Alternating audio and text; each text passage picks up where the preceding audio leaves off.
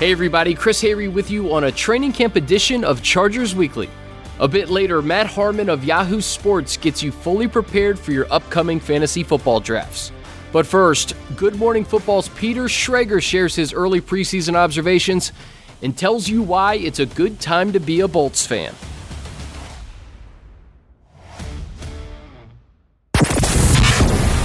All right, very pleased to welcome on Peter Schrager. Good Morning Football on Fox Sports, the Chargers Weekly.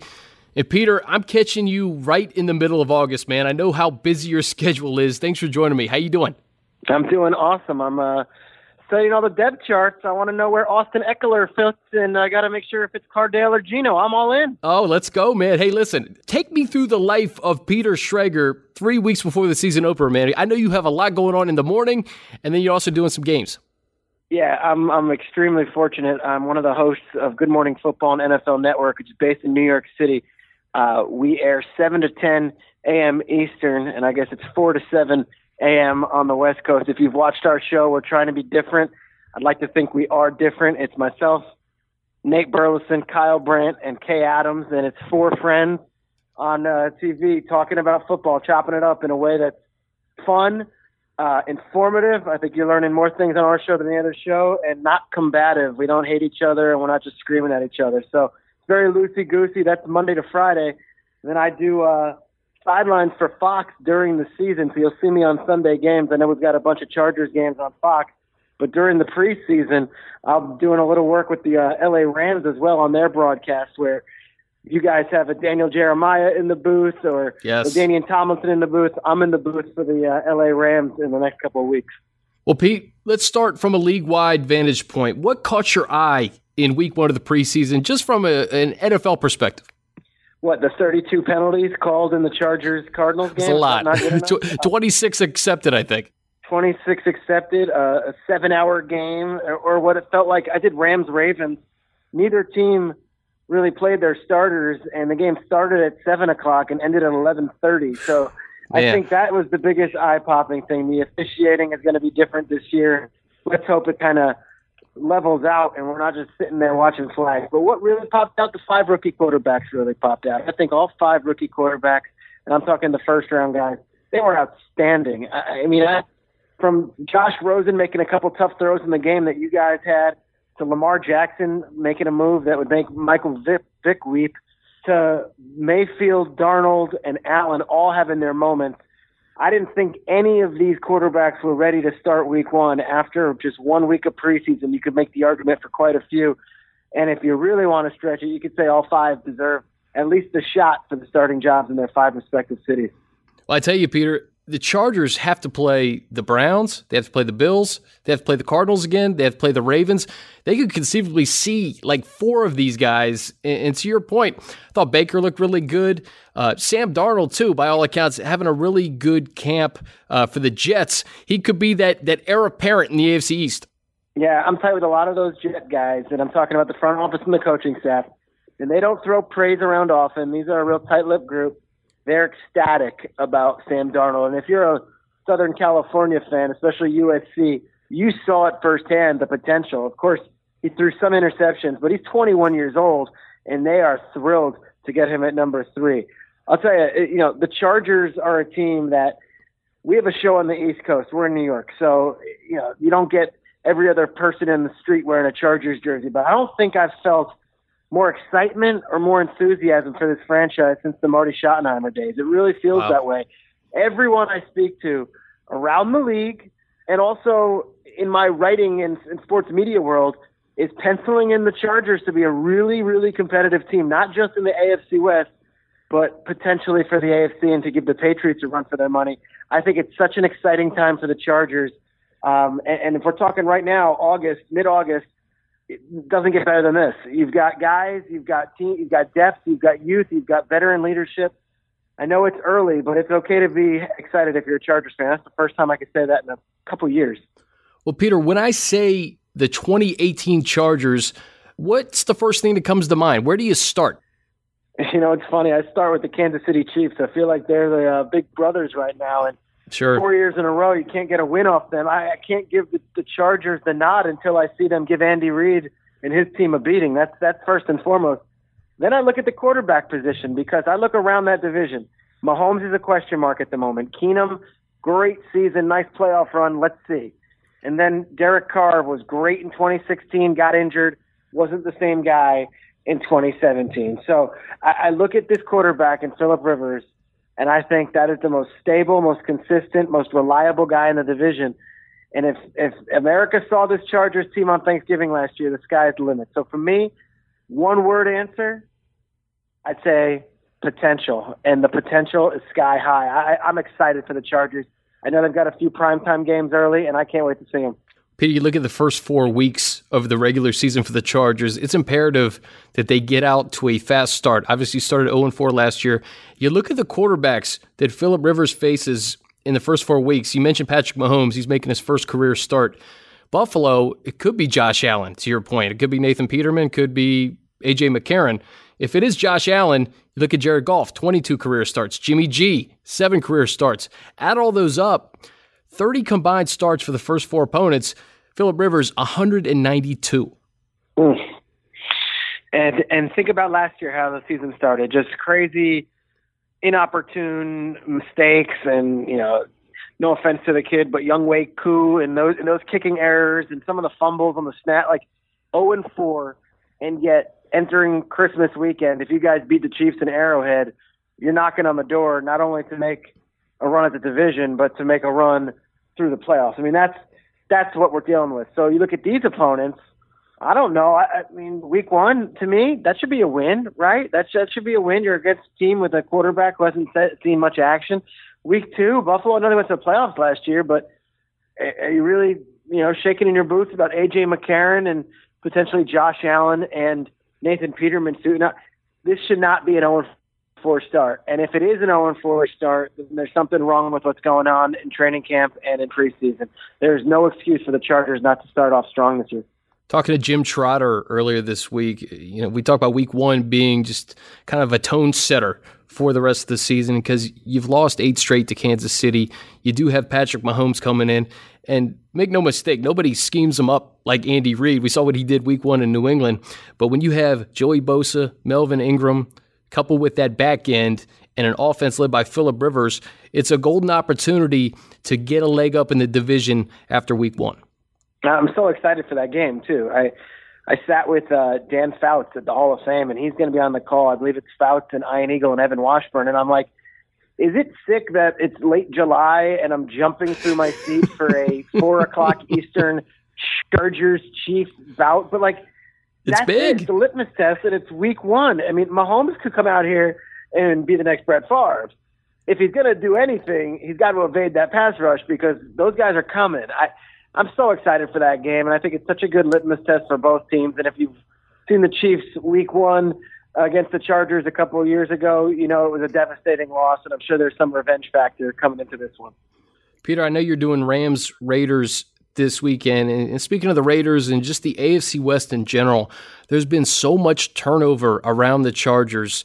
Seemingly, you talk about this every single week. You got a new coach in John Gruden. You got a couple new quarterbacks under center in Keenum and Mahomes. A lot of new coaches under Vance Joseph. What's your read on this division? Because I think it's fascinating when you look at this division versus the other 7. It's the most wide open division in the NFL. That's what I think.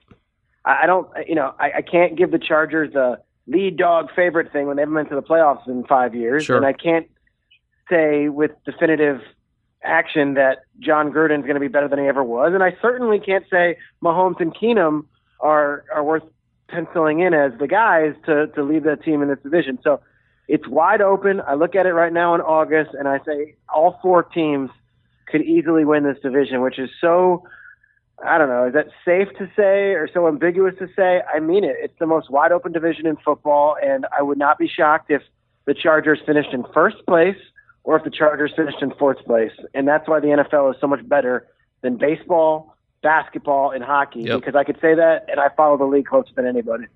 Peter, we get you out of here on this. Is there something around the league that we're not talking enough about, whether it's a player or a team, just something that you've observed through people you've talked to that we're not really talking about right now in mid-August, and we should be?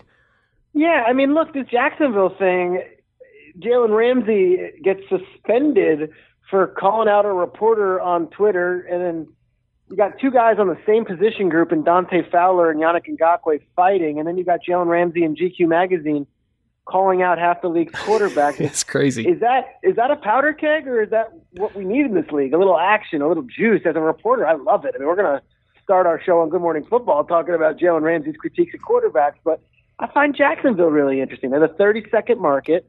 They don't have a national fan base, and yet they're the team of brash, talkative, almost cocky guys. Yeah. And I feel like the league needs a little bit of that. It needs a little younger brother coming up to punch the big brothers in the mouth. So Jacksonville to me is a team that not a lot of people talk about nationally, but just wait, because they in that locker room, and I've been in that locker room, they think they're the world beaters. And last year they came pretty close. Well, it's wild. You know, you look at the 16 quarterbacks or however many that Jalen Ramsey called out. Phillip Rivers got a pretty good from Jalen. So I think that's probably the best you're going to get from Mr. Ramsey, right? You didn't even know some of the guys' names, which I love. It's the most disrespectful thing. I think Matt Ryan, he said the quarterback in Atlanta. Yeah. It's a shame. You know, there was a possibility that had the Chargers made the playoffs, they would have gone to Jacksonville last year. And I would have loved to have seen a rematch from that game earlier in the year where the Chargers had a lead with 2 minutes left and had a couple turnovers on Blake Bortles, still lost the ball game. So Jacksonville, to me, very intriguing. Peter, I can't thank you enough for your time, man. I really appreciate it. Have a great call. Rams, Raiders on Saturday, and hopefully we see you at StubHub down the line. Yeah, man, I am excited. I've been to the StubHub a few times. I think it's a great place to see a game. I think if the fans come out in force this year, that could have a Duke Cameron Crazies-like feel. Oh, yeah. And, you know, the new stadium's around the corner, but Chargers football, I don't think it's been this good a state maybe in 5-6 years, so enjoy it. Thank you, Peter. Appreciate it, bud.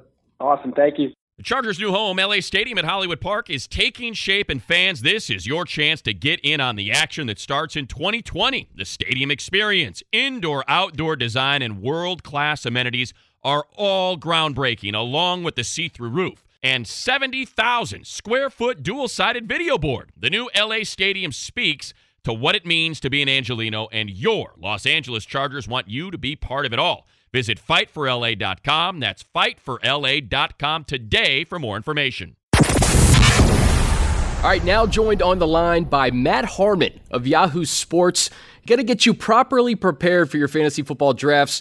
And Harmon, first, I'm very appreciative that you've joined us. And I want to begin with the new gig because many people know you from all the great things you did at NFL.com. Tell us about what you're doing at Yahoo. Yeah, thanks so much for having me on, Chris. Worked for NFL for the 3 years previous to this season. Great ride, but really happy to be with Yahoo right now. Doing a lot on the social media side, in terms of helping us kind of build our brand there, because that's the thing I found when I came to Yahoo. It's not like NFL, which is just great at marketing itself and, putting everything out there, because they've just got so many resources. Our thing with Yahoo is like we're doing so much cool stuff in the building, but people need to know about it more. And I guess they got the self-promoter in chief here in me to push some stuff out there. So doing a little bit of everything too.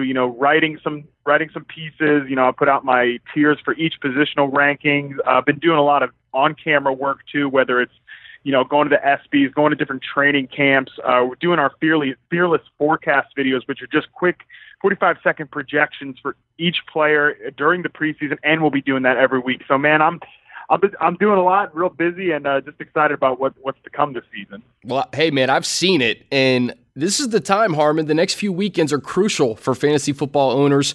What are the basic guidelines entering your fantasy drafts, the do's and don'ts, if you will? Yeah, for me, it's just about being flexible, being open to anything happening. Fantasy is very, very unpredictable during the draft because, while you might look at an analyst's rankings or, current average draft position, so much is dependent on what's going to happen within your individual draft. So while it's great to go in with like a set of guidelines, I think being flexible and being open to kind of anything happening in the room in the moment is super important. So I always try to remember that. And most importantly, too, I do like to use the tiers because I think so much we get hung up on like, okay, you have this guy at quarterback 5, but why do you have him above this guy at quarterback 6?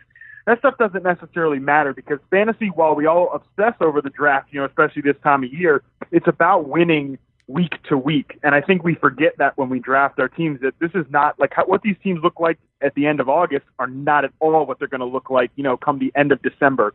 And I think tiers help you kind of imagine the range of outcomes for each individual player, not just necessarily where they're going to finish at the end of the season. So I like to use that as a guideline as well. Well, let's get into those tiers, and we'll start at running back because there are a few arguments to be made for that number one overall pick. You take a look at your rankings. You have David Johnson at the top, and I can't say I disagree. I saw him firsthand on Saturday. He broke off a pair of 14-yard runs against the Chargers. He looks to be back to his all-pro form, Harmon.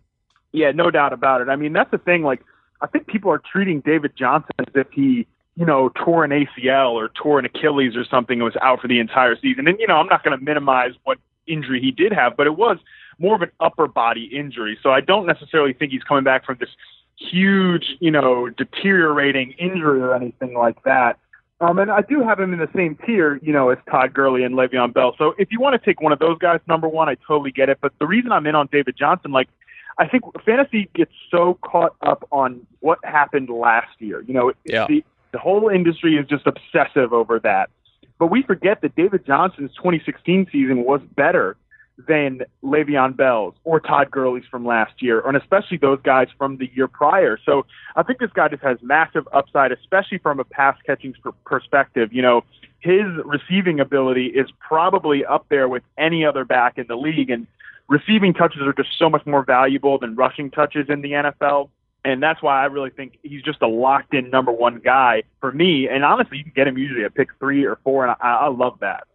And to your point, that wrist injury came at the beginning of 2017. He had he could have conceivably came back at the end of the year had the Cardinals been in playoff contention, but they weren't, so there was no need to bring him back. Right, yeah, and I like that for sure. And I know people are kind of worried about the offensive line or, is this offense going to be that good? I know Sam Bradford is definitely the butt of many jokes because of all the money he's made for doing not all that much during his career, but he is a guy that has shown he can keep an offense afloat. I like the rookie Josh Rosen. Definitely this offensive line is a concern, but with the fact that DJ has the receiving upside, I think that is going to give him a floor on a week-to-week basis that really just can't be matched by almost any other player in the NFL. So that's why I like him so much as my top pick this year. Well, I've seen your tiers. I saw you have Melvin Gordon at the top of your third tier, and Melvin has increased his production each year that he's been in the league. He really closed 2017 strong. Is he still like an early second rounder in your eyes? I think personally he's actually an end of first round guy. With drafts this year, it gets real rough at running back real quick. It does. I've done best ball drafts, which if your listeners don't know, those are drafts where you just draft the team and you leave it for the rest of the year. When I said earlier the fantasy doesn't end at the draft, these leagues literally do at the end of the draft, and then the computer sets the lineup during the regular season for you. But what they are is they're great practice for when your actual redraft leagues come along. And, why I like doing them is because it really kind of puts your feet to the fire as an analyst. Like, you can't rank a guy high if you're not actually willing to take him all summer. And Melvin Gordon has been a guy that I've been willing to take because, again, those running back positions, when you get to round 4 and 5, I really don't want to click any of those names. So I've been content with boosting these running backs up in the first and second round, depending on the receiver value on the board, of course. But, I was doing a draft the other day, and I was about to head on a plane to do some shoots for Yahoo, and I'm sitting there looking at that 8th pick, and I had, Kareem Hunt, Leonard Fournette, and Melvin Gordon available, and I was more comfortable taking Melvin Gordon than any of those other players, again, because it's just his workhorse profile, and he's proven it year over year. He's not a high yards per carry guy, but he is a super effective weapon in the passing game. I think this line is better than ever. I think he's going to be the focal point of this offense this year, so he's just a guy I feel super safe with, and that's why I have him the highest among the tier 3 backs. Yeah, I think another year for Dan Feeney. You get Forrest Lamp back eventually, and I think Mike Pouncey is really going to be the guy that's going to help Melvin, especially interior, with his interior rushes. I have to ask you about running backs too. Are we done with handcuffing? Where are we with handcuffing running backs in 2018? Is this still a thing, or are you more comfortable with just getting another guy independent of one's backup? Chris, I've been done with handcuffs since like 2015, dude. It's old. It's old. Oh, I know. But for real, though, that was one of the first articles I put out at NFL.com was why I don't like to handcuff. And it was a strategy. It was something that people ripped up back then. But I think the years have proven that it's just kind of one of those things that people have taken as true because it's the way we've always done it, you know. But for me, why I don't like it is because you're inherently minimizing your upside while just trying to boost your floor. And what I mean by that is, like, so for example, if you take, you know, an Ezekiel Elliott in the first round and then you come back with a Rod Smith, you know, his number 2 on the depth chart, if Zeke goes down, you have just essentially replaced Zeke with the lesser version of him. But on the other hand, if you take Ezekiel Elliott in round 1 and then you take James Conner at the end of the draft and then Le'Veon Bell goes down, now you've added an asset rather than just subtracting something and putting in a lesser version of it. Exactly. So I think it's a higher upside move to take the backup running backs from other teams at the end of your draft and try to stash those.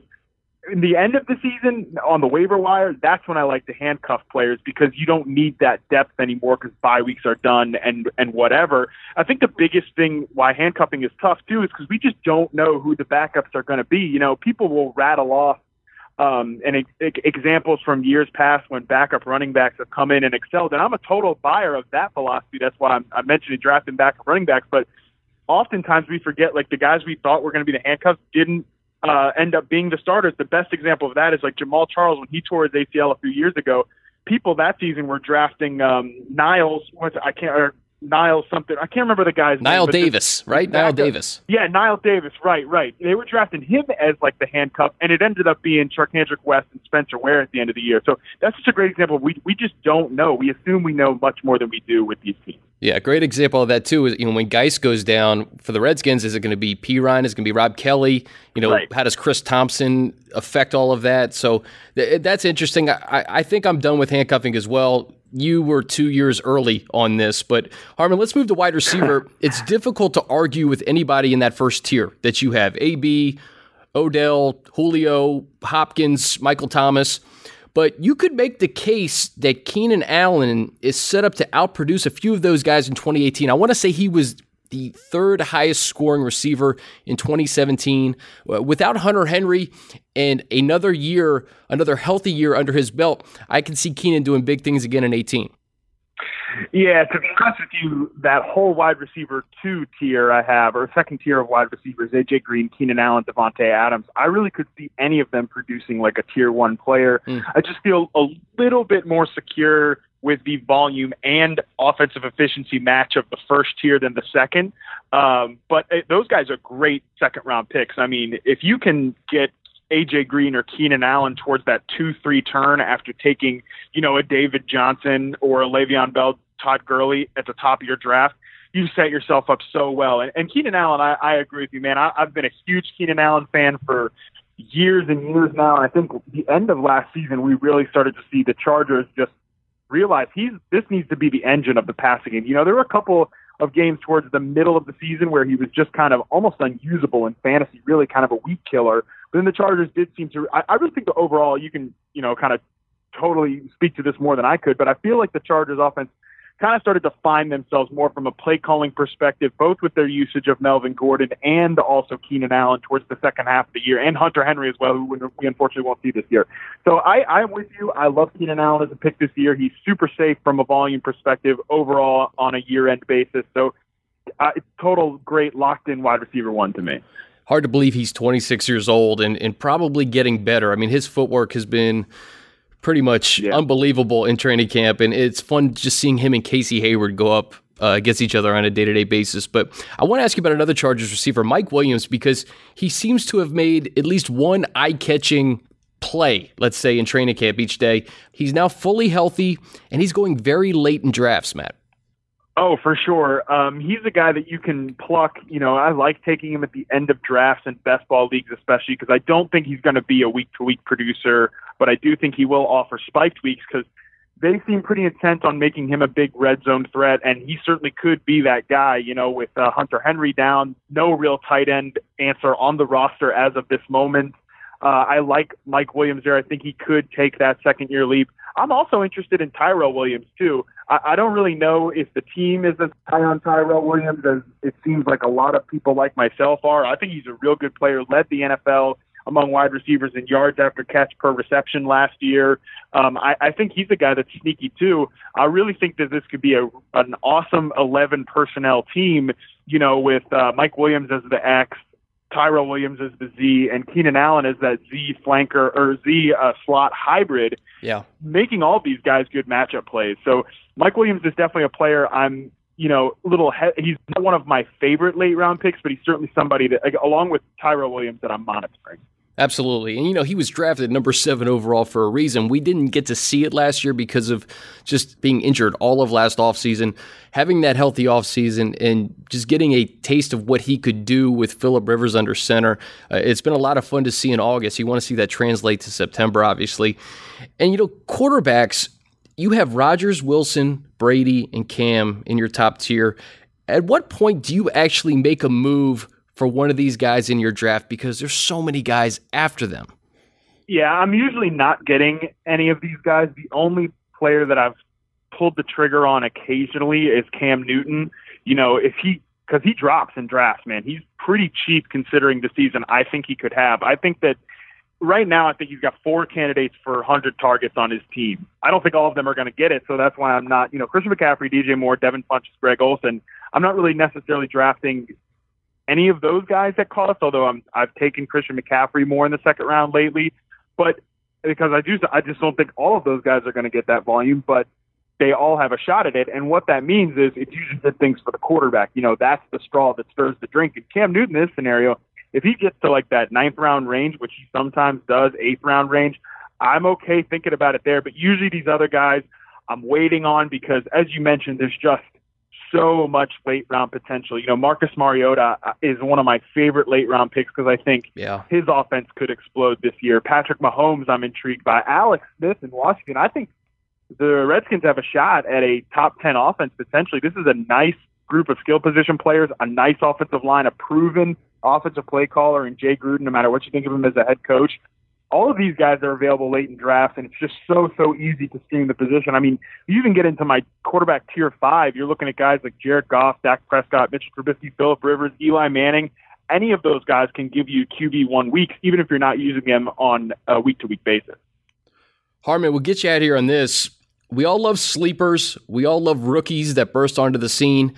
If you could, rattle off a few guys at different positions that you're high on entering 2018 that perhaps not everybody has caught on to in mid-August.